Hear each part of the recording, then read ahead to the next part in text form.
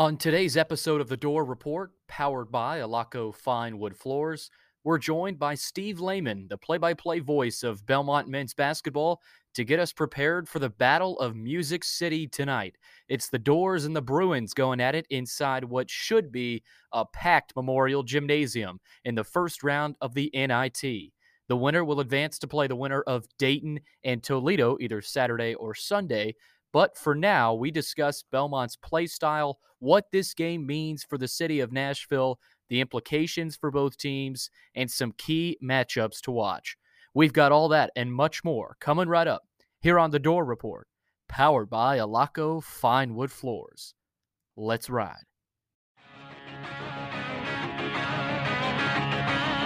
At Vanderbilt, it's Tim Corbin and the Vandy boys. Jerry Stackhouse on the hardwood, and Clark Lee on the gridiron. Nashville, it's time to sit back, relax, grab a cold one, and enjoy the show.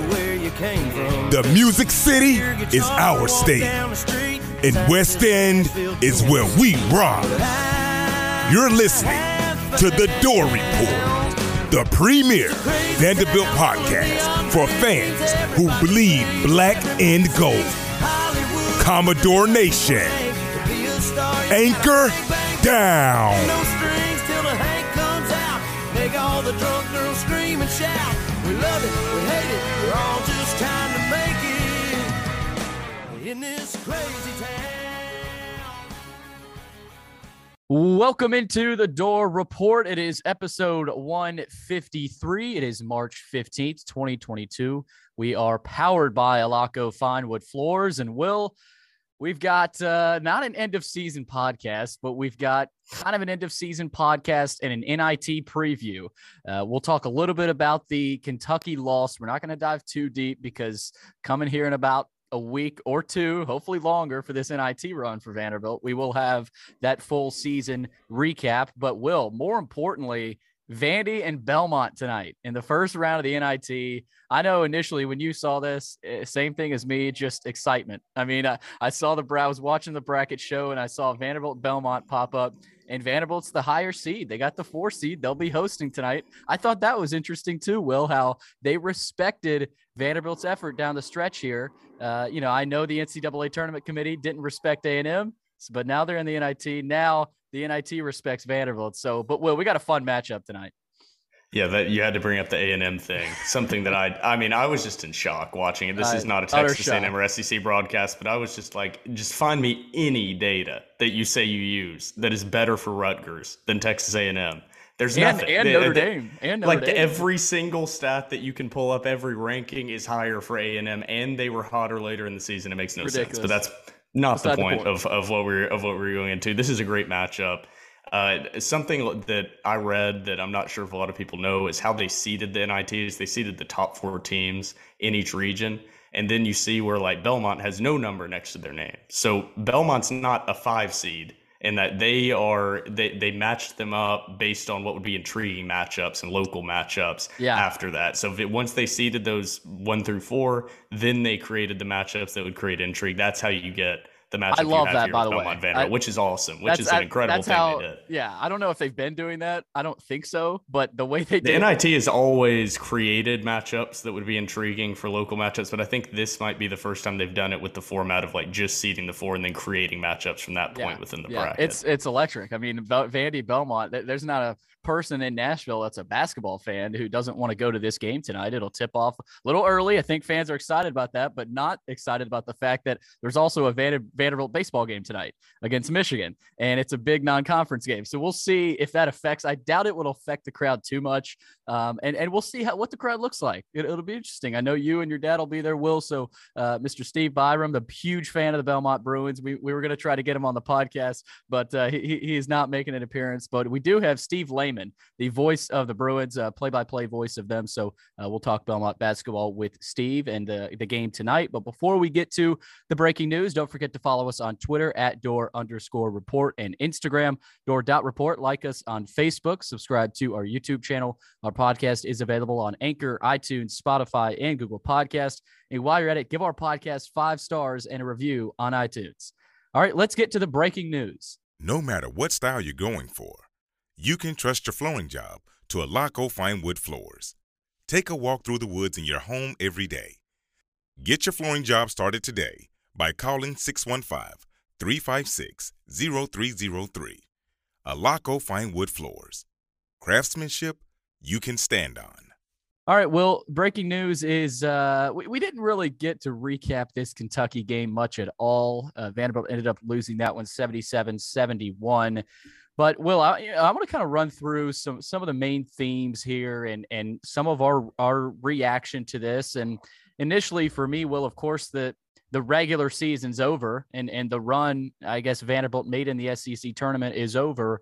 But I don't think it was anything Vanderbilt did in that game. I think that Kentucky was the better team. I think they are the better team. I'm not saying Vanderbilt couldn't beat them, but they did everything in that game to beat Vanderbilt. And it's not like Vanderbilt shot awful. They didn't shoot great from three, but Kentucky shot out of their minds. I mean, you saw against Kentucky that next day. I know Tennessee has a very, very good defense, but they were missing some open shots. That had nothing to do with Tennessee's defense. The shots they were hitting against Vanderbilt were just as tough, if not tougher, than the ones that they were missing against Tennessee. Yeah. It was just like what we say with basketball. You can do everything right, but it's just whether or not the shots are going in from the opponent. Yeah. And against Vandy, especially in that first half, man, they were just going to hit. They were going to hit those. They were unconscious. Hit the tough shots. The mid-range, Jacob Toppin, Washington. I mean, Wheeler was hitting. Shibwe had a okay game. He played. He didn't. It's not like he dominated the game. Vanderbilt didn't allow that to happen. But yeah, I think they actually did a pretty good job of containing him for the most part. I think that Robbins and QMB did a hell of a job. And I think he was kind of surprised by that because the first matchup, Robbins was not really healthy. He was in the game, but he was not able to play to his best potential. Getting to the refs, they were obviously a problem, huge problem in this game. The baseline call. It's ridiculous, mind-boggling, whatever you want to say about it. But I don't like when people say that's the reason they lost. The refs are not the reason Vandy lost. Vandy lost because they didn't play well enough to beat Kentucky. And so I want to put that out there to where, yes, these refs were awful. That call was awful. And I know it played into some of those runs, but in the game of basketball, the referees don't win games. Now, at the end of games, you could talk about a huge call, but this wasn't even like that. I mean, you had that call, I know, in the baseline. You still had 24 seconds left. Vandy was down 4.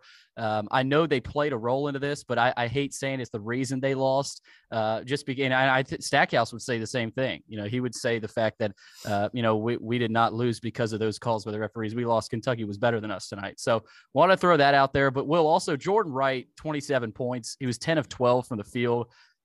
This is a Jordan Wright that everyone expected this season, and he kind of started really playing up to that potential down the stretch, especially in the SEC tournament. I think he averaged 18, 19 points a game in the SEC tournament. So he's really coming on at the right time. Those were some of my main takeaways. I know there was a lot to this game, and we will talk more about this game and how the season finished down the stretch. But for me, it was Jordan Wright and also this team's toughness. I mean, they very well could have said, hey, we've got tired legs, 3 games in 3 days. But they didn't, I know Pippen was obviously tired and it affected his shot, but it didn't seem like that team had any quit in them. And especially in the entire SEC tournament, there was no quit. That's pretty much it for me. They fought, but they did end up losing. And Kentucky loses to Tennessee and, can't hit the backside of a barn. So that's how it goes whenever. But I do think there's a little bit to Vanderbilt kind of not beating up Kentucky, but I think taking a lot out of them. I think there's a little to that, Will. And Tennessee, they weren't really challenged against Mississippi State at all, and Tennessee's a great team. I'll give them credit. But at the same time, Vanderbilt, I think, took a lot out of Kentucky. And I think that's kind of an underrated aspect of how that Kentucky-Tennessee game went. Yeah, absolutely. And I didn't watch any more of the SEC tournament, Billy, because I've got to go back to the beginning of your statement talking about the referees. And I think this is where we probably disagree just like the most on anything. Because I would say we agree on like 90% of how we view the game and view sports. Yeah. I am on the other side, and this is not proper coach speak, and Jerry Stackhouse will never come out and say it. But the referees didn't lose Vanderbilt the game. But they were the reason Vanderbilt did not win the game. And that may sound like odd or whatever. Vanderbilt did things that caused them to lose the game. They didn't shoot well at the beginning, especially in the first half. But I tweeted out at halftime that this shows Vanderbilt was an NCAA tournament team fully healthy. So I want to get that out there before that's going to be one of my hot takes of this very brief recap. But you've seen what they did. You saw what they did against Georgia. You saw what they did against Alabama. You saw the brief time during the regular season when they were healthy, even with just Rodney Chapman. They were a completely different team, much less Liam Robbins. And competing in this Kentucky game, even when they didn't really shoot the ball that well in the first half, shows that they are a damn good team and definitely one of the best 64 teams in the country when fully healthy. So Stack has them on the right path, and that just reaffirmed it to me, seeing them compete against what was a number 2 seed in the NCAA tournament like that. But in the first half, Vanderbilt ended that first half only down 4 points. And Vanderbilt shot 37.5% from the field and 28% from three. Kentucky in the first half shot 50% from the field and 43% from three. And Vanderbilt was only down 4 points. Right there is all you need to see from improvement from last year or even the beginning of this season to now, is the fact that Vanderbilt wasn't being blown out in this game at halftime after that shooting performance on both sides, the dichotomy of it. One of those teams definitely shot the lights out of the ball and should have been up by more than 4. Vanderbilt, of course, had that run by Kentucky in the second half, which is where we get into the referees. Yes. And Vanderbilt lost this game by 6 points, and the review and the foot stepping out and then somehow reaffirming that call and confirming that call because they didn't go to review Miles Studi being called or the guy next to Miles Studi stepping out of bounds. That's one thing. That's a horrific, obvious call at the end of the game that clearly had that impact. But just as important that's being forgotten in all of this is on that technical foul where Kentucky was able to shoot 1 out of 2 on that technical free throw, I think at about 12 and a half minutes left, 12:35 in that second half. Rodney Chapman received the technical foul. That was a clear shot clock violation. Clear shot clock violation. The ball never hit the rim. Possession never changed before it went.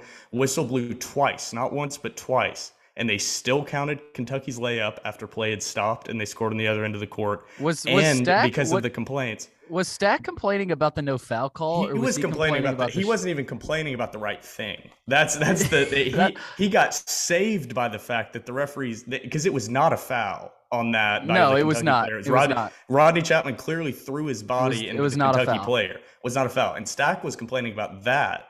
But with if Stack would have waited a little bit for the whistle, because now he can kind of say like, okay, maybe I was complaining about that. You don't know what I was at, but there was a missed call, and it should have been Kentucky's ball, dead ball on the sideline. Yes. So it shouldn't have been a technical because he went irate correctly, and the referee's ego got in the way. Half the guys on the floor stopped playing basketball. Yeah. So at that point, yes, because they blew the whistle twice, and at that point the game was 48-47. Okay, after that layup, it was 50-47. That's 2 points. Then 1 or 2 from the free throw line, 3 points. Next possession, Kentucky buries a 3. Right there, that's 6 points, 6-point swing. And then, like you said, at the 24 or 25 second mark, you have the guy step out of bounds. Should have been Vanderbilt's ball. So that is and then Vanderbilt has to foul Kentucky. It's 3 throws. That's 4 points. That's 10 points right there, just gifted to Kentucky. Not even counting if Vanderbilt would have come down and hit a 3. So that's 10 to 11 points, minimum of an 8-point swing. And guess how much Vanderbilt lost by? 6 points. So you want to know why Kentucky has banners. You want to know why they win the tournaments, because it all comes down to the one play that Vanderbilt never seems to be on the right side of the call, whether it's Jeff Green walking, the guy stepping out of bounds there. There's a reason the Blue Bloods are the Blue Bloods, because it always seems like it just so happens that call, that questionable call, that questionable review, it just so happens to always go the direction. Because just so happens that we didn't go to review if he stepped out of bounds there. We went to review if he stepped out of bounds 5 seconds later. We didn't go to review that. Did they not even watch that? I don't get how they missed that. That was one of those things. The announcers didn't even reference it. They didn't even talk about it the entire time. They showed it. I don't know how many times, and we were able to take screenshots of it. But the announcers were almost as oblivious as the referees were on the court. They were like, I think it should be Vanderbilt's ball. But if you wanted to put on a tinfoil hat, this is like the only thing that you can. If you wanted to, this is tinfoil hat TDR right here, and put it on there. The announcing crew that game. you would have thought that there wasn't even an opponent on the court. It was Dane Bradshaw the entire game, which Dane Bradshaw, He's a Tennessee guy. But just the fact that Dane Bradshaw is calling a main game for ESPN is amazing. Dude is one of the most biased color commentators I've ever seen in my life. He has no perspective on like any of the matchup. He just kept talking about how Vanderbilt was in a danger zone, and the announcer said there was a minute and a half left or whatever it was. They said, Vanderbilt is still hanging in there. And I said, it is a 4-point game with a minute and a half left in the game. How is that hanging in there? But that's the perspective they took it from the whole time. It's just at halftime. I read off those percentages. If you looked at those percentages, who would you say played the better half between those two teams? All they talked about was how incredible of a half Vanderbilt played, how bad of a half Kentucky played, and how it was all up into the second half of Vanderbilt being able to hang on to what they did so well in the first half. I said, you didn't even watch. You had this written down. If it was going to be a close game at half, you were going to talk about how bad Kentucky had played, how good Vandy had played, and how Vandy had to hang on. Because even though Kentucky ended up winning the game and it didn't end up playing out that way, whatever, it was a tight game, Kentucky did not outplay Vanderbilt in the first half. Kentucky shot better. That's really what this game came down to. They got those calls we mentioned, which is why I said it wasn't the only reason. But Kentucky got those calls, which was at a minimum 6 points, a 6-point swing, minimum. And they just shot the ball better. And those are the two reasons Vanderbilt lost. And Jordan Wright was the only reason, Billy. I know you want to give him credit. He was the only reason Vanderbilt was competing in that game. Yeah, man, what a performance from him. Will, he was the go-to guy. And I will say, credit to Dane Bradshaw on him. He was harping on give the ball to Jordan Wright, not 27. He had 27. Give the ball to 4. But Will, I think they even underutilized him, man, with how hot he was. Yeah, and Pippen, man, it was kind of tough seeing that because after the game, he admitted I was gassed basically because he's played in almost every game this season, and he's played in almost 30 minutes of every game this season. So you got to believe that the legs just came into effect there, Will. And what was he, 1 for 9, I think, from 3 or something like that. You could see it, Billy, like the definition of what coaches will say, like shooting with your arms and not shooting with your legs. And that's the legs when you were, see shooters really. Yeah, the legs weren't gone. there. I mean, he was getting no lift on his jumper. His shot was long and short and everywhere, and he was just flinging it up. But you can't really criticize Scottie Pippen Jr. too much. He was 2 for 17.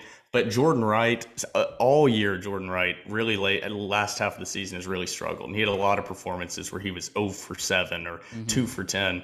And really, this game, what you saw was Scottie Pippen Jr. had that kind of performance, and Jordan Wright was who carried Scottie Pippen Jr.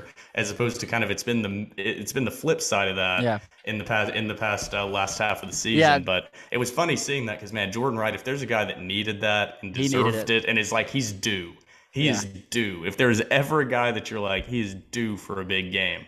Well, he certainly was. I think he started out 9 for 9. Yeah, he was due. He was not missing anything. And Will, he was hitting those fadeaway jump shots where he would back guys down. And that's kind of the game we expected. Unguardable. And and so looking to next year, Will, that's kind of going to be more of his role, I think. But Will, enough about Kentucky. I know Vandy fans don't want to hear much about that one.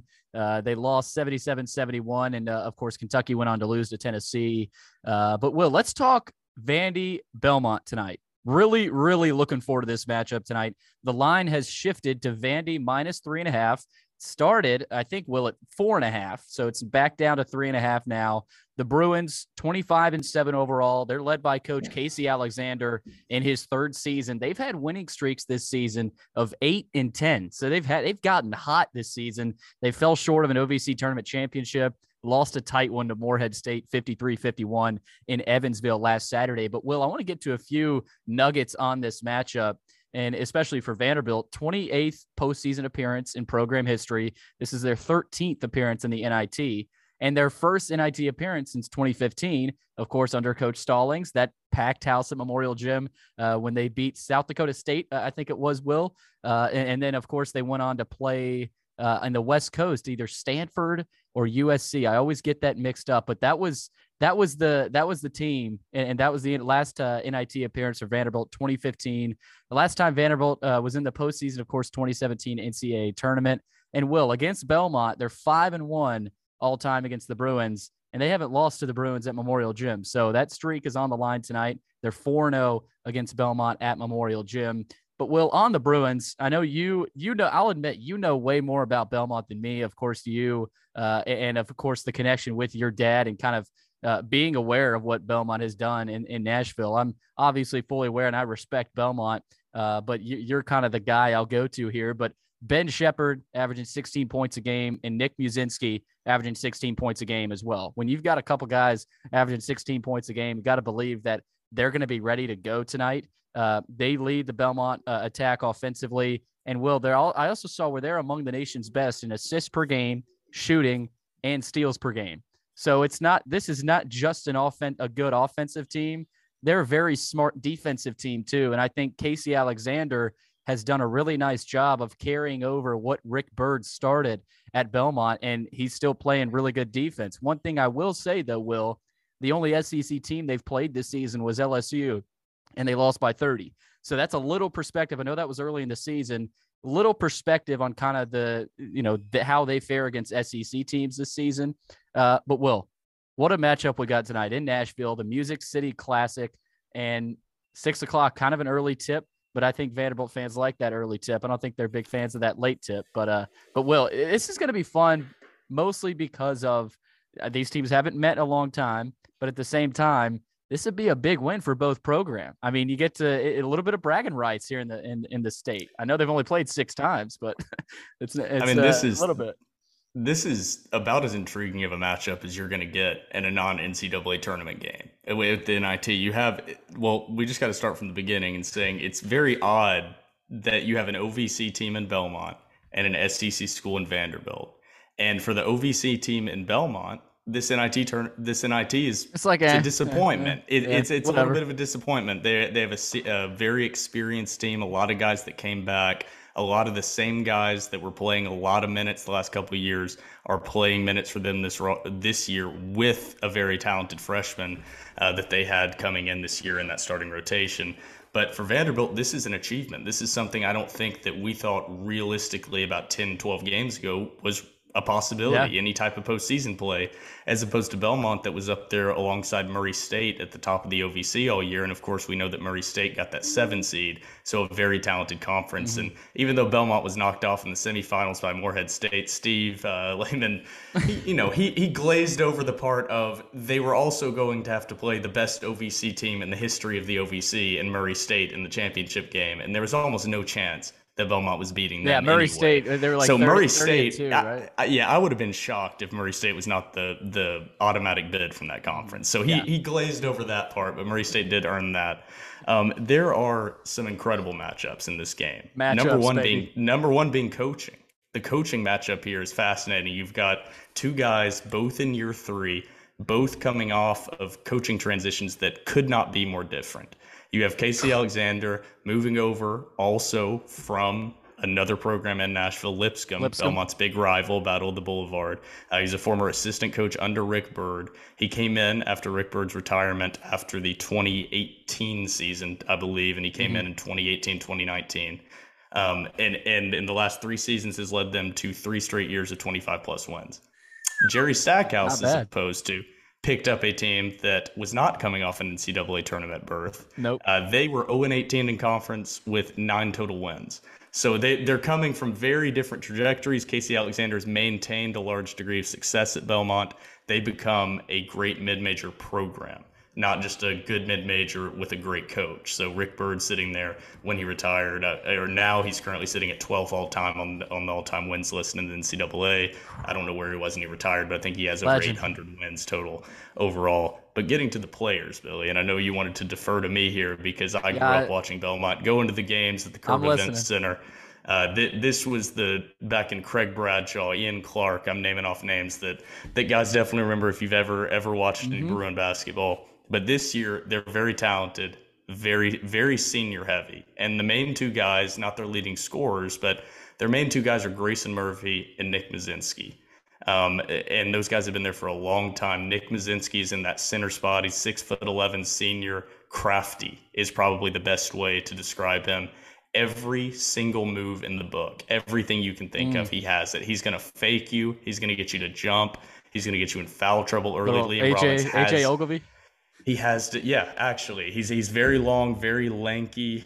He gets in weird spots. He's almost my dad described him as the Scottie Pippen Jr. of the post, is how he said he would describe him. That's kind of scary.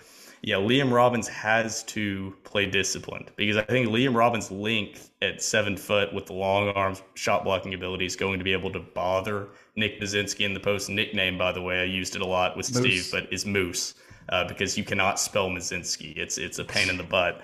But I think QMB could struggle with Muszynski. I think he plays a lot of the style of defense that is hands straight up in the air with the body, and Nick Muszynski's going to eat that alive because he's even not like Oscar Tshiebwe, okay? Oscar Tshiebwe has that hook shot. He rebounds powerfully. He's an athlete. Nick Muszynski's finesse is 10 times the post player that Oscar Tshiebwe is. He's not 10 times the player, 10 times the post player. Footwork, fakes, just the myriad of moves he has. He's a nightmare. So just guys not getting in foul trouble early is going to be number one. Number two is Grayson Murphy. We brought this up with Steve on the interview in segment 2. Grayson Murphy versus Scottie Pippen Jr. Grayson Murphy is pretty much the same style of player as Scottie Pippen outside of scoring, which I know that sounds dumb, but he's the same guy to them. Okay, so take away Pippen Jr. scoring, and what does he do for Vanderbilt? He runs the offense. He controls the pace of the game. He gets them set up correctly. He feeds the ball. You feel like he's in control of the game when he's out there. That's him. That is Belmont's point guard and Grayson there. So seeing Scottie Pippen Jr. and him match up, which of these point guards is able to take control of the game early?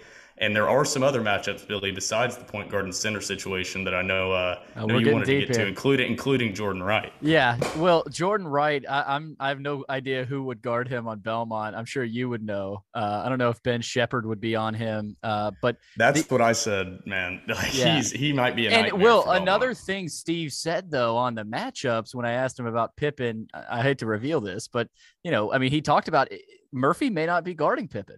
At least half the time. See, that is one of the moments, the only thing in the interview, and I didn't want to do it during the interview, that I disagree.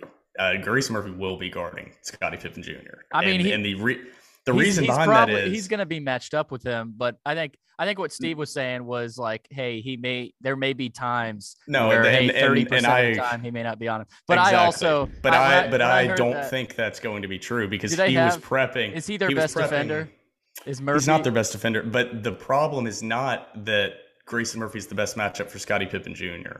The problem is, why Belmont lost by 30 to LSU and why they have struggled to have success in games when they played in the NCAA tournament is Belmont struggles against length, size, athleticism. Because when you see Belmont, they're very skilled. They share the ball really well. They shoot the ball really well. But even Muszynski, you would describe them as a finesse team. And Vanderbilt, in a way, shoots a lot of threes as well, but I would not describe Vanderbilt as a finesse team. No. And they're not the Kevin Stallings teams of the past. There is one reason I can tell you why he will not be switching matchups, and that's Jordan Wright, because he cannot guard Jordan Wright. If they switch over and have him guarding Jordan Wright throughout this game, Jordan Wright will have 50 points. Eat him up. Jordan Wright is a matchup nightmare for Belmont, and his size, his athleticism, and how he plays the game. That is specifically who I know. If Belmont fans are listening to this preview, that is the guy to watch. 6'6", big body, athletic, can drive, like you said, likes the back down and fade away. They're going to have to help over with the post with Muszynski if he does drive, and if they do that, man, Lee Robbins could have a big game, and they cannot get Nick Muszynski in foul trouble. That's the one thing for Belmont, that they have some depth with some bigger bodies. I believe Adelman, I could be wrong, is one of their backups there. But they have some size in the backup, but really it's not even like QMB coming in. These are just big bodies that they have coming in off the bench. So Muszynski, and then, sorry, I'm looking at my notes down here. Let me make sure I get to all of them. Luke Smith is another guy for Belmont. Luke Smith has had a very disappointing year for Belmont. He came in last year. He was shooting almost 40% from three through 30 games last season, playing almost over 31 minutes a game. This year, He shot about 34% from the 3-point line. And he was expected to be a scorer for this team. His overall field goal percentage has dropped 4 or 5 points as my laptop screen is blacking in and out, Billy. So I may have to defer over to you. But Luke Smith, there we go. It's back up. So Luke Smith. So he's a guy that I think Belmont, he's a senior, I believe, that they're going to want to get kind of going early. And then they also, of course, you mentioned Ben Shepherd. He's been their most consistent scoring option throughout this entire season. That's going to be a guy that Vanderbilt, I guess Jordan Wright is likely going to be the matchup on. And that's going to be a big matchup throughout this game. Maybe Rodney Chapman. If he's able to guard him, I don't know how much of a matchup stress they're going to want to put on him with that injury, with that hamstring, not wanting to have him give too much effort on the defensive side of the ball. But Luke Smith, Jacoby Wood off of the bench, that's a guy that came in with a lot of excitement at that guard position for Belmont. He can have a game where he can come out and just be a non-factor, be a complete non-contributor. And then he can have games where he comes out and puts up double digits. So there's going to be a lot to watch this season, or this game throughout this season is what I wanted to get to with Jacoby Wood. He had no points in their loss to Morehead State in 18 minutes. Down the stretch, he hasn't had a double-digit game since the 3rd of February. But before that, his previous 4 games in the 3rd of February, he had 17 points, 18 points, 4 points, then 13 points. So he's a guy, when he comes in the game, he can be a complete non-factor off the bench, and he could be a guy that you're not going to hear his name at all tonight. But don't be surprised if Jacoby Wood plays a factor, especially if Trey Thomas is active. I don't know if we have information on that. Okay. Yeah. As I was about to say, that could be a matchup that Belmont could be targeting off the bench and somewhere they could see to possibly take an advantage just because of the size there. Yeah. Jacoby Wood's not necessarily the biggest guy, but just with Trey Thomas. So I don't know if Trey Thomas is a negative necessarily being out this game, because I think he wouldn't create the matchup nightmare that he creates in SEC games. I think this is probably the level of about the level of basketball he should be playing at is about the OVC.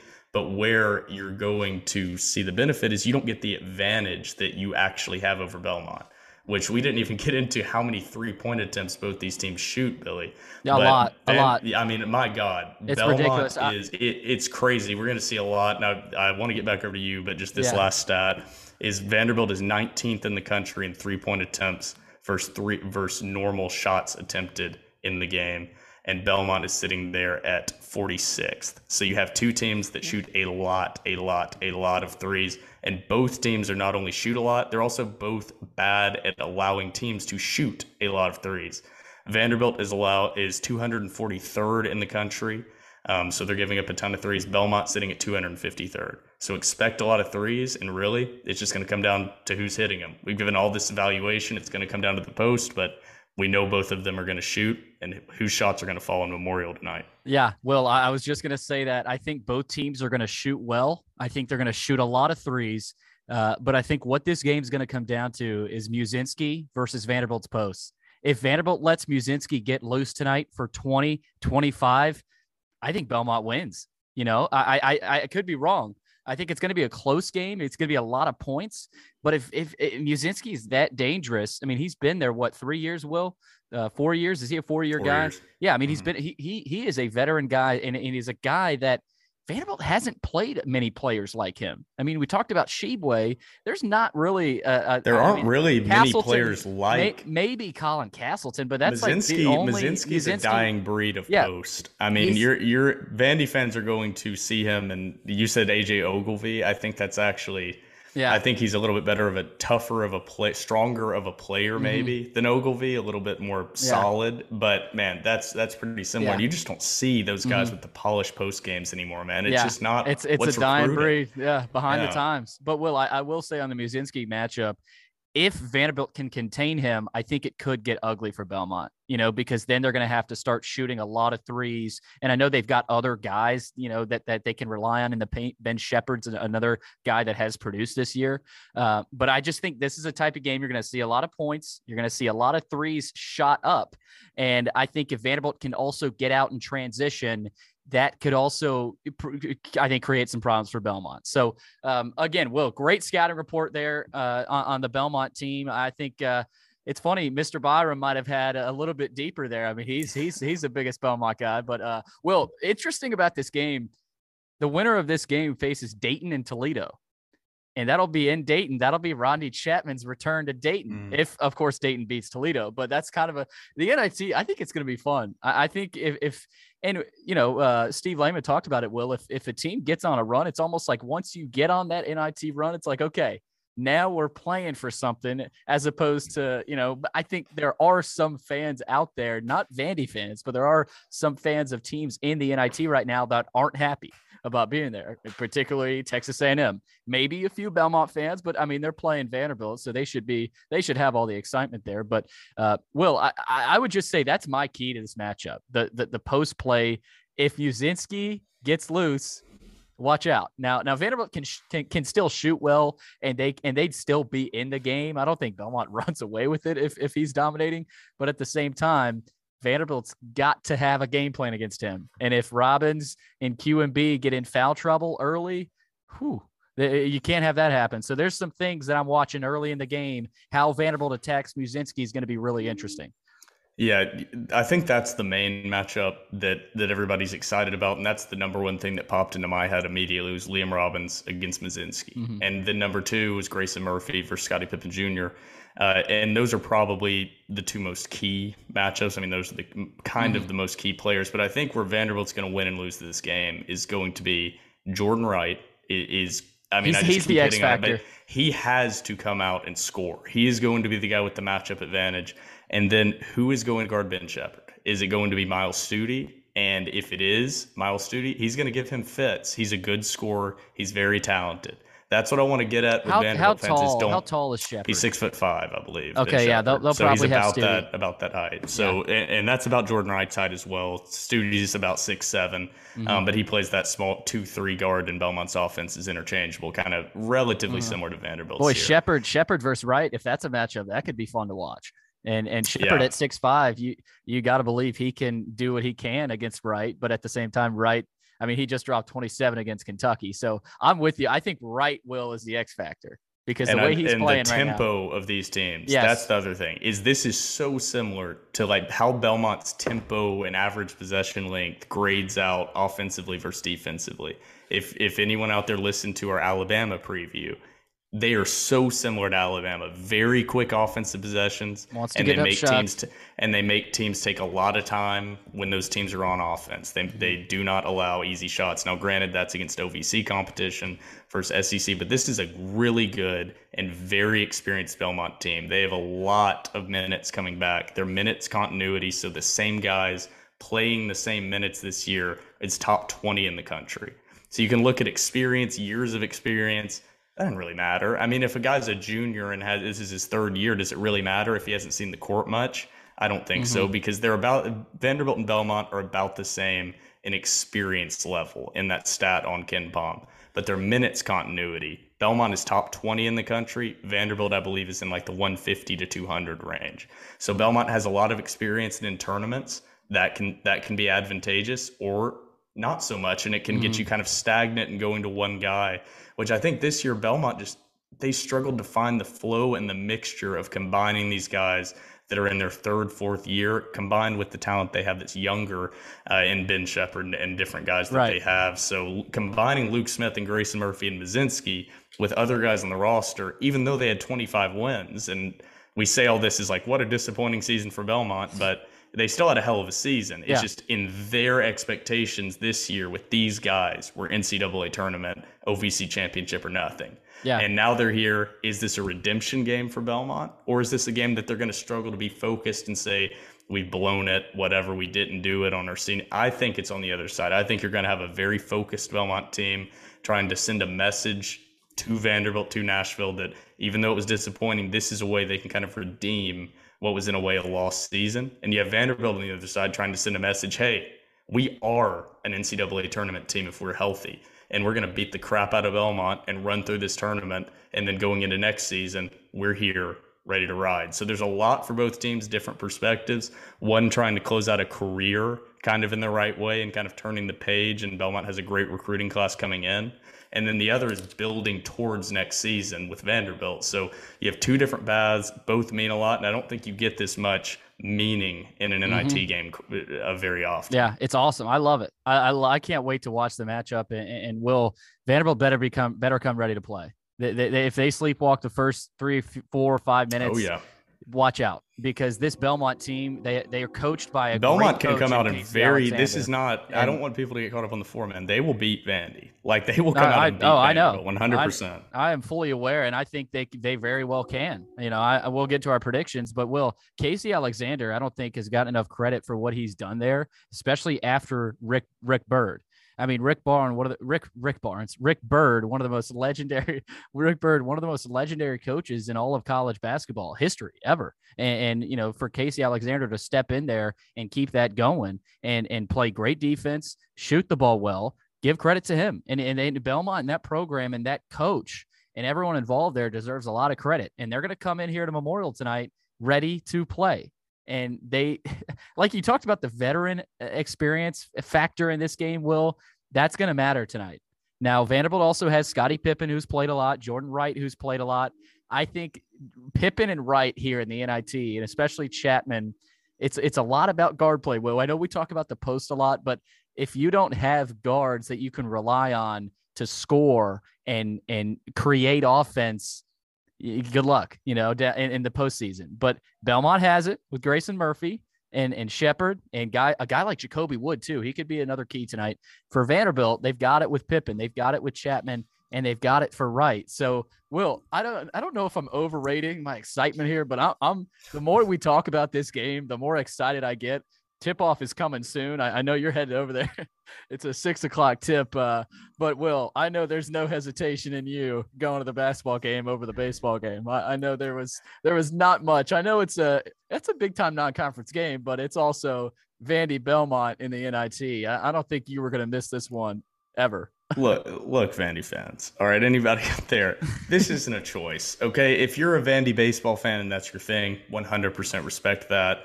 Not going to hate on you for choosing the Michigan game, the Michigan regular season midweek baseball game over probably the most meaningful game in Vanderbilt basketball in years. Yeah. But if you're choosing that, and if you're 50-50 on this, it's not a choice. This game and what it means for the program is much bigger than one win in the NIT. Mm-hmm. This is building forward to a team with a lot of talent returning, a lot of talent coming in, and a lot of confidence. And that's the big thing, is at the end of that Kentucky game, they played them down to the wire. Was it a frustrating way to lose? Absolutely. But that just builds more confidence, is the fact that they can point to that and say, we were 1-2 calls, 1-2 shots away from beating a number 2 seed in the tournament. We already think that we're a top 5, top 6 seed in the NCAA tournament, which is what they have in their minds, fully healthy. If you come out and run through this tournament, make it to the championship, make a nice run to the Final Four in the NIT, man, your confidence going into next season is going to be like, who's going to beat us? I mean, you're bringing back guys where you already had confidence through the roof. Add in 3 scorers, 3 4-star scorers in this class, which is what this team is missing, that just fill the holes just right. And some quotes from Scottie Pippen Jr., Billy. He said he hadn't even thought about next season yet. Yeah, he hadn't even given it a thought when asked after the game. I thought that was interesting. So who knows? The longer that goes, the better. The longer that goes, the better. Because you would think if he's going, you would think he would want to announce that as early as possible and get on the radar. So the longer that he can keep pushing it off after this NIT ends, the better it's going to look for Vanderbilt to maybe have quite an exciting roster returning there. I'll think a little bit more seriously after the NIT and after that, because then, you don't want to say much about it after the Kentucky. I mean, he's not going to come out there and be like, I'm going pro. I'm out. I mean, that's not what that's why I didn't take too much into it. Yeah. But it's still interesting. I think there's a little sliver there for Vandy fans to rely on. But Will, this has been a little long. Let's get to our predictions. Let's be quick with it. I know we could talk about this game tonight for 3 hours, but let's get to it. I'll go first here. Again, the winner plays Dayton or Toledo for Vanderbilt. That'll be a nice return for Chapman at Dayton. But again, I talked about it, Will. I think both teams are going to put up points. They're going to shoot threes. They're going to make a lot of threes. If Muszynski has 20 points, this is going to be a barn burner because Belmont might end up winning in that case. But with Scottie Pippen Jr. rested, with Jordan Wright coming off his hottest performance of the season, with Robbins coming into form, with Chapman coming into form, I think this team can win the NIT, Will. If all things go right, and the NIT, they get their next game would be Saturday or Sunday. So they get another 4 days of rest. And I think this team can do some damage, but they've got to keep that momentum going from the SEC tournament. And I think it's also on Stackhouse to say, hey, this matters. This NIT run matters that we can go on. And I think this game tonight, is a chance for Coach Stackhouse to keep the momentum going in his case. I think he proved a lot of people wrong, but go do it again tonight against one of the best coaches in the state of Tennessee at college basketball, and Casey Alexander. You got a lot of good coaches: Hardaway, Barnes, Stackhouse, Alexander. You got Roy Acuff, I think, at Lipscomb. So, a lot of good basketball in the state of Tennessee. I think for not necessarily bragging rights, but continuing to prove what you're doing at Vanderbilt will work and is going to work, and that the future is bright. I think it's another big opportunity. Because say you lose to Belmont, it's like, they made the NIT, but they lost to Belmont in that game at home, and they got outclassed. I think that's what Stackhouse can't have happen. But if they come out, beat Belmont handily, that's a message. So, I'm excited. I'm not going to say I know what's going to happen, but I think Vanderbilt wins. I think Vanderbilt gets it. I think it's going to be close. I'm going to pick high scoring game, 85-81. Vanderbilt wins 85-81. A lot of threes, a lot of points. I think Muzinski has a good game, but I think Pippen and Wright and Chapman defensively just do just enough to hang on. But man, I can't wait. And it should be loud tonight in Memorial. It should be loud if the fans actually show up, which I think they will. The mandates are removed. And I know the baseball games at the same time, but this is a big game. I don't see why if you're a Vanderbilt or Belmont fan or general basketball fan in the state of in the city of Nashville, you don't go. I don't see why you don't go. But I do have Vanderbilt tonight, 85-81. Yeah, this game, I'm going to predict something that I hope doesn't happen. And it's still a Vanderbilt win, but this prediction is a combination of what I like to always do, which is look at the numbers and find interesting trends to predict the game that are going to be unique ways to view things. But also, I've watched both of these teams. I've watched almost every second of Vanderbilt this year and watched quite a bit of Belmont and a lot of Belmont with these guys over the last 3-4 years and knowing the roster. So I want to come out and say, like exactly what you're saying, 85-81, high scoring game, both teams, going back and forth, fun and exciting, loud environment. Mm-hmm. What I think is going to happen, and this is my prediction, I think Vanderbilt's going to run them off the floor. And the reason behind that is very simple. Belmont is a great program. What Belmont struggles against is, number one, athleticism and rebounding. If a team is athletic and rebounds well with size on the inside, Belmont cannot compete with them. Their athleticism just isn't there. And Casey Alexander's trying to change that with Belmont's recruiting, but he just hasn't done it yet. And Vanderbilt presents a nightmare of a matchup. And Jordan Wright is who I keep pointing to because he's the perfect guy to say this is what Belmont doesn't have and what would they struggle to face so consistently. And Vanderbilt also has Tyron Lawrence off the bench. You have Scottie Pippen Jr. driving. You bring in QMB. It's just little things like that. Rodney Chapman at 6'2", Dezzoni, 6'1". I think Dezzoni as well. It's these bigger, more athletic guards that Belmont struggles with, and then size and athleticism and rebounding on the inside. And Vanderbilt has both of those things. And one stat, which is what succinctly put in my prediction, which I'm about to give, is Belmont has not played many top 50 defenses this year. In fact, they've only played 4 others. And there are only 4 other defensive efficient teams in the top 50, according to KenPom, they have played have been Dayton, Murray State, and LSU. Murray State twice. Belmont has not scored over 61 points against any of those teams. They lost those games 85-53 to LSU, who I think is the most comparable to Vanderbilt that Belmont has played. They lost 82-60 and 76-43 to Murray State. And then number 45 in defensive efficiency, which is Dayton, is 63-61. I think Vanderbilt's going to be able to get more shots off and hit shots warmed up from their run in the SEC tournament against Belmont. I think Vandy's going to run away with this one. I think they win 77-66 is going to be my final score prediction. 77-66, but I don't think it's necessarily going to feel that close. I don't think you're really going to ever have a doubt. Slow death for Belmont. I think Vanderbilt will pull ahead later in that first half, early second, and I don't think Belmont will cut it within 6 to 8, kind of the remainder of the game. I think they'll have a nice cushion. And like I said, I don't necessarily How want to see strong? that. Yeah. How strong and are you in your belief in that? I feel very strongly that Vanderbilt's going to come out and win. I feel very strongly this is a pretty bad matchup for Belmont. I think Vandy, this means more to them, regardless of the finish off their senior year strong.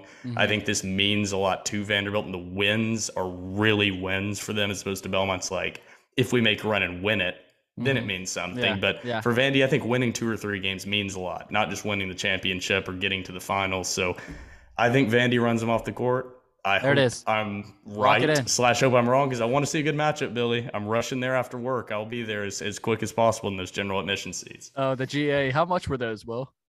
$15, I think. Wow. I mean, that's a no-brainer. No-brainer to head over to Memorial. Could be tonight. 20. I'm not sure. Could be 20, but nonetheless, just a really fun matchup tonight. It'll be a 6:00 tip-off, ESPN2. Vanderbilt favored by 3.5, Will. But before we get to Steve Layman, he was great. He's their play-by-play guy at Belmont, and he replaced Kevin Ingram, which I thought was and we asked him about it at the end, but he's done a solid job for them this season, Will. And I'm not sure of the station. I forgot to ask him about the station. We'll try to get that out, tweet it out or something. I know Belmont fans know what that is, but Will, Steve gave us some information and he went deep. I know, you can go deeper here, but Will, he's seen this team, and it was fun to get his perspective on this matchup because he also covered both these teams at News Channel 5 for a while. Yeah, you got an interesting perspective there, and you made the joke at the end they would have to get a picture with him and Kevin Ingram there. You have the competing play-by-play guys, but he was great. I mean, we would ask like one question about a matchup. He's very knowledgeable. So obviously, if you don't tune in to Kevin Ingram, then tune in to old Steve Layman over there, because he was prepping actively for Vanderbilt while we were doing the interview. So the guy definitely knows what he's talking about. He's very knowledgeable about Belmont, and anything we didn't answer in the segment 1, I'm sure he'll answer in segment 2. And we also referenced a lot of it. So sorry, Steve, I revealed some of your answers, but not all of it. But Will, coming up, Steve Layman, the play-by-play broadcaster for Belmont men's basketball here on the Door Report, powered by Alaco Fine Wood Floors. Mother's Day is around the corner. Find the perfect gift for the mom in your life with a stunning piece of jewelry from Blue Nile. From timeless pearls to dazzling gemstones, Blue Nile has something she'll adore. Need it fast? Most items can ship overnight. Plus, enjoy guaranteed free shipping and returns. Don't miss our special Mother's Day deals. Save big on the season's most beautiful trends. For a limited time, get up to 50% off by going to BlueNile.com. That's BlueNile.com. Welcome back into the Door Report alongside Will Byram. I'm Billy Derrick, and we are happy now to be joined by Steve Layman, the play-by-play broadcaster for Belmont men's basketball, ahead of tonight's Belmont-Vanderbilt matchup in the NIT first round, 6:00 local time tip-off on ESPN2. Steve, thanks for taking the time. How you doing? How's the first season with the Bruins been? Bill, it's been a lot of fun. I'm crash coursing here like everybody else, getting set for tonight. For the game. And that's the thing about these tournaments is you don't get really time to prep. And for Belmont, at least, there was a real question being a mid-major school that didn't win the conference title in the regular season and obviously lost at the very end of the game at the buzzer against Morehead State in the conference semifinals, if it would be able to get in. And so a big-time relief on Sunday night to get that at-large bid into the NIT. And a really fun matchup here, I think, for Belmont, for Vanderbilt, and for the entire city of Nashville. Yeah, I want to go a little bit deeper for Nashville because I can't remember an NIT here locally with as much hype as this first round matchup. So you've been in Nashville for a while. You've covered both of these teams, and now you're, of course, the voice of the Bruins. But in your experience in Nashville, how excited do you think the city feels for this? Yeah, Billy, there's more buzz about it than I can remember. That's for sure. I've been here for 11 seasons. This is, I guess, technically my 12th postseason that I've been in Nashville. And so you've seen several teams, whether it be Belmont or Lipscomb or Vanderbilt or Middle Tennessee, that have reached this point to be in the postseason. But in terms of a game in the city of Nashville, I can't remember anything like it. I mean, the closest thing to a buzz was when Lipscomb made it to the Final Four a few years ago, and they were in Madison Square Garden, but obviously that isn't here in town. The amount of people who sent me texts since the bracket came out on Sunday night and said, man, do you know anything about tickets? Because I'd love to go see this game.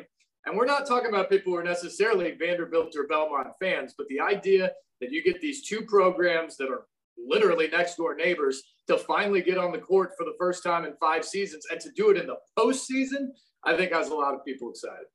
Well, let's get into the Belmont Bruins. For Vanderbilt fans who may not have watched a ton of Belmont basketball this season, they obviously know they're a good team.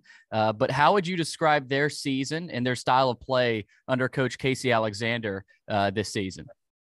It was a season that started with as high as expectations as there have ever been around these parts. This is a team that obviously earned the automatic bid to the NCAA tournament 2 years ago and was unable to play because the entire tournament, as we all know, was canceled by COVID. And then last season, Belmont ran off a 26-3 season right up to the championship game of the OVC tournament, and Morehead State shot the lights out and beat them there for the automatic bid. And because of the way everything worked last year and non-conference schedules were screwy and all that, Belmont not only didn't get an at-large bid to the NCAA tournament, it didn't even get an at-large bid into the NIT. So as great as the year was last year, there was no postseason. But that entire team came back this year. And so the expectations were for it to be another great year. They scheduled really difficult out-of-conference. They started the year at Ohio. They played in the ESPN Invites Invitational down in Orlando and made it to the championship game against Dayton in a tournament that had Miami and Kansas and Alabama and Iona and Drake. It was a loaded field, and Belmont got to the finals. They also have wins over Chattanooga and Furman and Samford, some good teams out of the SoCon. I'm leaving out some other, St. Louis out of the A-10 on the road. So it's a team that really challenged itself and performed well in the non-conference. Unfortunately, bad matchups in the OVC. They beat everybody they were supposed to, but of the 2 best teams in the league, they went 0-2 against Murray State, 1-2 against Morehead State. You can talk about the matchups, maybe don't favor Vanderbilt, the athleticism and some of that. But frankly, when you look at it, there's a little disappointment. This team never reached the peak that maybe could have this year, never shot the ball as well as people expect a Belmont team to, never was efficient offensively in the way you expect a Belmont team to be. But still, at the end of the day, it's a 25-win team that now has a chance to really prove itself in a premier tournament like the NIT. Yes, Steve, thanks for taking the time with us here. But Billy asked that question of the perspective of Vanderbilt fans that maybe haven't seen a lot of Belmont basketball or don't know a lot. I'm on the complete other side. So I grew up watching every Belmont basketball game. My dad went there. He's a diehard fan. So I may have a few more detailed questions, maybe so with some matchups here tonight that I'm extremely excited about. But I want to take a step back to the coaches and Casey Alexander. And prior to him, I believe he's in year 3 right now, same as Coach Jerry Stackhouse there at Vanderbilt, Rick Byrd was there, and he was a staple over there at Belmont, coaching on the sideline for the Bruins at the Curb Events Center. So what is that transition like? As obviously not obviously, I'm sorry I said that, but Casey Alexander came over from Belmont's rival, the Battle of the Boulevard over there from Lipscomb, came over to Belmont. What has that transition been like? And obviously it's very different situations here with the coaching changes going from Rick Byrd to Casey Alexander versus Vanderbilt being in kind of a downward spiral, changing coaches as opposed to graduating on a legendary NCAA coach. Yeah, well, and the reason why the transition was so different, I think, at Belmont, besides where the programs were, it was partly Casey Alexander's relationship to the program, because he played for Rick Byrd. He was an assistant under Rick Byrd. I mean, he's a Belmont guy. His family is a Belmont guy. He met his wife there. And so to come back to Nashville, first at Lipscomb, like institution just down the road. I know people think it's weird because they're such big rivals, but really those schools are more alike each other than they're different from each other. And so when he got the opportunity to come back to Belmont, it was a very smooth transition because he knew the people, he knew the infrastructure, he knew the commitment from the school, and obviously knew the way Rick Byrd had done things and recruited over the years. And so he was able to step in pretty quickly and just kind of put his fingerprints on the program at that point. And really, they haven't skipped a beat. Rick Byrd had incredible success, won all the conference championships, got to 9 NCAA tournaments with Belmont. But Casey Alexander's come in, and in 3 years, he's won 78 games with this team, 26, 26, and 25 in the last 3 years. They should have been in the NCAA tournament a couple of years ago. They should have been in at least the NIT last year, and here they are in the NIT with an at-large bid this year. So the success keeps on rolling, and obviously, as you know, at Vanderbilt, it was a very different situation. You're talking about a team that won, I believe it was 9 games in Bryce Drew's last year and winless in the SEC. Jerry Stackhouse had to deal with that. He's had some guys that he's been able to bring in. He's developed some of that talent, I think. I think it's really impressive what they've done on the offensive end of the floor. And over the last half of this season, I think you're finally starting to see his fingerprints all over it in terms of how they run their offense and how they compete night in and night out against the SEC's best. Yeah, and that kind of leads into where the coaches were when they took these jobs now in year 3, and kind of the feeling around each of these programs going into this NIT tournament. Or I think that's a double on the tournament there. NIT has that at the end, but whatever. But for Belmont, you mentioned this season had high expectations. They've got a very experienced roster, Grayson Murphy at point guard. They've got Moose down low. That's going to be an interesting matchup with Liam Robbins and QMB and Vanderbilt's size. But the feeling with Belmont is almost, not that it's a disappointment, but maybe there were some higher expectations as opposed to the SEC school in this situation. The NIT almost feels like this was an achievement to get here, especially kind of with the injuries and how they got here. So how important is this to Belmont? Do you think that they're going to be able to kind of take that off as this is disappointing and view this as we can make up for what has kind of been a lost season with, you don't want to say that with 25 wins, but kind of a lost season? Or do you think that it's going to be something that it's going to be kind of hard to get motivated for? I think they have something to prove here tonight, and they better, because otherwise they're just going to lose on the road. I mean, that's kind of the bottom line when you think about this game. But you're absolutely right. Of where the programs are from and coming from, I think you hit it on the head about where this kind of feels from the fan bases, at least, going in there. Vanderbilt, this is an achievement. They're back in the postseason for the first time in 5 years, and a chance to build on something for Jerry Stackhouse moving forward. For Belmont, this type of postseason experience is expected, and they were really hoping that it would be the NCAA tournament this year. So I know for a fact that a week and a half ago, they were devastated about the way the season ended for them and the fact that they didn't know if they'd have any more basketball to be played. And talking to Casey Alexander a little bit throughout last week, I'm not sure how they responded initially, but at some point they turned the page, and it was about saying, okay, we think we are going to have more basketball. We better be ready to play. And he can lean on his experience going back to that Lipscomb run. If you remember that team from a few years ago, that Lipscomb team dominated the A-Sun during the regular season after winning the conference tournament the year before and being in the NCAA tournament. So they had very high expectations. And essentially the belief there was, we got to get back to the NCAA tournament this year. They lose in the conference tournament final on their home floor to Liberty, and they go into the NIT. And I think there was a belief over there like, oh, what a disappointment. We're not in the big dance. Well, then you win a game. And then you win another game. And then it starts to feel like you're really achieving something, and you're one win away from getting to Madison Square Garden. And as Casey told me, and really all the media on Sunday night, when you have a chance to play in Madison Square Garden, you're doing something special. And so that's the thing I think that he's really tried to strike home to these guys is there's still an opportunity to do something in this tournament that you can really hang your legacy on at the end of the day. And that all starts tonight against this Vanderbilt team. And so we're going to find out. I mean, either they kick off this run in an emphatic fashion with an SEC win, or it all ends tonight. And then you probably are talking about a bit of a disappointment. So I kind of want to get your thoughts on some Belmont X factors and the matchups you're most excited for, because in the segment one of this podcast, we'll kind of break down the stars of Belmont's roster. We'll get into Mazinski and we'll get into Grayson Murphy. But who is an X factor on Belmont's roster for Vanderbilt fans to keep an eye on that you look at and say, this is a guy that needs to have a good performance for Belmont to get a win here? Well, I think just strictly speaking, numbers-wise, Ben Shepherd has been their most consistent offensive player all year long. He's going to be a focus of the Vanderbilt defense. So what can he get tonight? Can he continue to put up the numbers he's had? I think that's important. But if you're looking for an X factor, I think I would say Will Richard. You could go Luke Smith as well. But Will Richard, to me, is a guy that has SEC athleticism and skill. At times this year, he's been the best player on the floor for Belmont. But it's just been inconsistent like you might expect from a freshman. And so what kind of an effort does he give you tonight?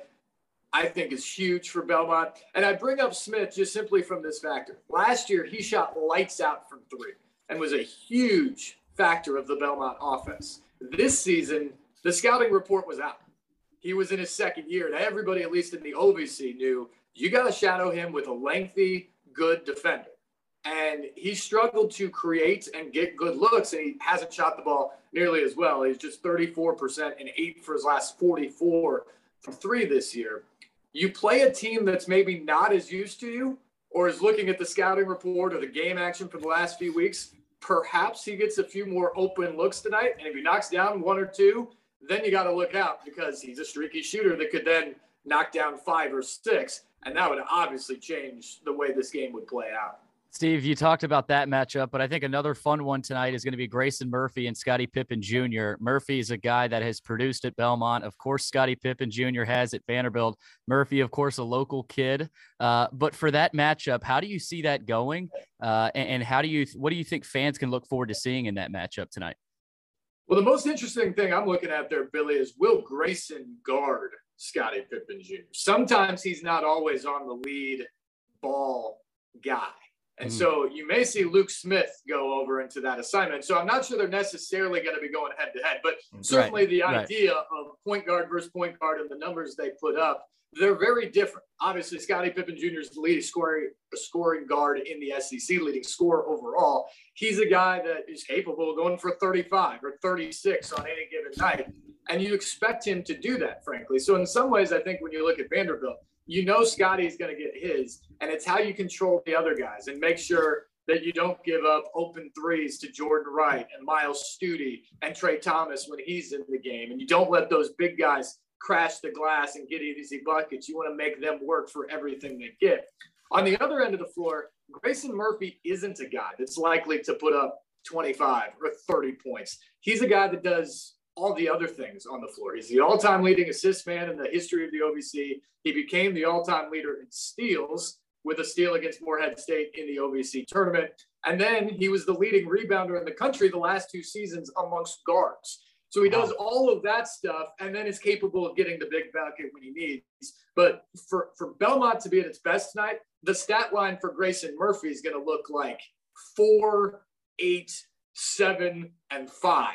Unlike Scottie Pippen, where it's probably going to be 35 on 11 of 17 or something like that. Yeah. Steve, we talk about this matchup, and obviously everyone's excited to see it. And I think in the Vanderbilt press release, they said crosstown rivalry. And when I think of Vanderbilt Belmont, I don't know if I think of a rivalry, but I think of it's 2 local teams. And every time they seem to get together, it's a close, fun matchup, and it brings Nashville fans together. So do you think this is something that would benefit the city for them to do more? Maybe have this as a home and home, or have this every year, whether it's at Belmont or at Vanderbilt or even at Bridgestone, somewhere to where Nashville can get excited about these 2 teams in the Music City? Well, taking my play-by-play hat off and doing my News Channel 5 hat for a second, absolutely. The more I can see our local teams, and not just Belmont and Vanderbilt, but throw Lipscomb in there, Tennessee State, Middle Tennessee, even Austin Peay. I mean, throw those teams into a hat and have them play every year, because really you're talking about, by and large, some really good basketball programs that I think can help everybody's resume. I mean, I know Vanderbilt doesn't want to play 5 or 6 of those games a year, but could Vanderbilt play 1 or 2 more as opposed to playing Gardner-Webb and Kennesaw State? I think they could. And how much more exciting would that be for Nashville as a community? And how much would that help put a few more butts in the seats over there at Memorial Gym? I think it would just be good for basketball in this community. And for the schools like Belmont and Lipscomb, anytime you have an opportunity to play an SEC team, especially if it's not like a true road game, and I know tonight's going to be at Memorial Gym, but the idea that there will be some neutrals there, the idea that there'll certainly be some Belmont fans there, that's different than like when Belmont went to LSU earlier this year, and it was just 15,000 people in purple and gold just heckling them and saying Tiger Bait the entire game. So the more we get those matchups would be great, no question about it. Yeah, and this is a little bit off subject, but not really. Belmont is one of those schools in a tough spot because they're a mid-major program. I believe, are they changing conferences next year or the year after? Next year. Yeah, but they're a very talented program, very good, but it's still, even though they did get an at-large bid into that play-in game in Rick Bird's last year, they still don't have that name recognition, but they're a very highly rated team, so they struggle in these out-of-conference matchups. Do you think that would be a hindrance to this local matchup that I think we all want to see? Is just the fact of what's the benefit of really playing a team like Belmont when they're very talented and you can schedule a team like Gardner-Webb? Why take the risk of playing a team that's won over 20 games and I don't know how many years in a row? Well, you're exactly right. And what you're laying out there, Will, it's been difficult for them, in part because when they have been able to schedule up in the past, there was a while when some of the best teams in the country would schedule them because they thought they were still going to win, and Belmont had a good enough profile that helped them. Duke, North Carolina, UCLA, teams like that. Well, here's the problem. They won at North Carolina, and they won at UCLA.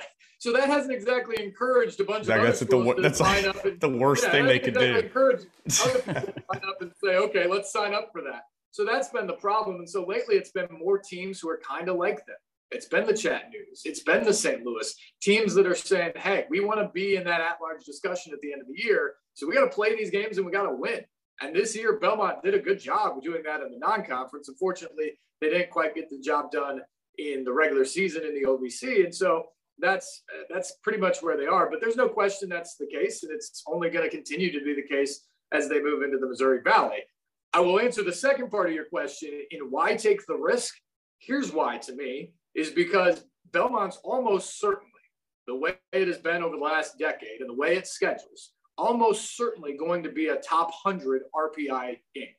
And so the idea that you can get a team that, if you're a high major program, probably believe you can beat on your home floor, that's going to be a quad 1 or certainly quad 2 win early in the season, as opposed to scheduling a team that's 200 or 225 in the RPI, or another power conference team that may be more difficult. I think that's why you do it, because it can actually help your resume if you can win the game. Steve, you'll be on the call tonight, Memorial Gym, 6:00 tip-off. I know we've talked a lot about this matchup, but if there's one thing that you're most excited to watch tonight inside Memorial Gym, what would that be? Well, I think we hit it off the top, just the atmosphere, Billy, to have these two teams play, and for the first time ever play in the postseason, where the winner moves on one step closer to an NIT Final Four and the loser's season is done. I think that's going to be really fascinating, what kind of a crowd we have and what it's going to look like inside Memorial Gym. But we already hit on the point guard battle, so I think it's going to be important to look inside, as we kind of alluded to earlier. Nick Muszynski is a 4-time All-OVC player. He's averaging right around 15, 16 points per game, and he's had success before against high major talent. Now, Liam Robbins has a little bit of a size advantage on him. It seems like he's getting back and more healthy in the Vanderbilt lineup as well. And obviously, Quentin Malora-Brown has been a beast on the boards and defensively all season for Jerry Stackhouse. So how he deals with them, how Vanderbilt tries to defend him exactly, and then what those guys can do together on the other end, because I think that lineup with both of them on the floor has given Vanderbilt some success here down the stretch of the season, because frankly, there aren't a lot of teams out there that can go 6'10", and I'm looking for Robin's exact height, 7 foot across the board. I mean, essentially 2 7-footers inside. Not a lot of teams can match up with that. Certainly Belmont can. And so can Vanderbilt take advantage of that on the offensive end, I think will be another key. We know it's Jerry Stackhouse versus Casey Alexander tonight, but it's also Kevin Ingram versus Steve Layman. Kevin, also the former voice of the Bruins for nearly 2 decades. Last thing I have, Steve, we got to get a pregame picture of you and Ingram. What's that going to take? Oh, we can definitely do that. I'll be over there. I'll be over there pretty early, so we can definitely make that happen. I need to talk to him before the game anyway, so we can get together. I saw somebody on the internet, though, saying that we needed to do like a broadcaster-to-broadcaster sumo match or something. That's out. That's out. That's out of the equation. We're on News Channel 5 tonight, so we're not sumo wrestling before the game, but we can certainly take a picture. Well, I don't know if you can match his shoe game though. He's been going with the Jordans, so we might have to get that. Yeah, he has a nice shoe game here. See, I think I have a pretty good shoe game, but he's working into the Vandy Jordan deal right there. So he's taking advantage of that, as he should. Steve, thanks again for taking the time. We're excited for this game, and good luck on the call tonight. Hope you enjoy it. You bet, guys. Got to finish up here. Appreciate that, and we'll look forward to everything tonight.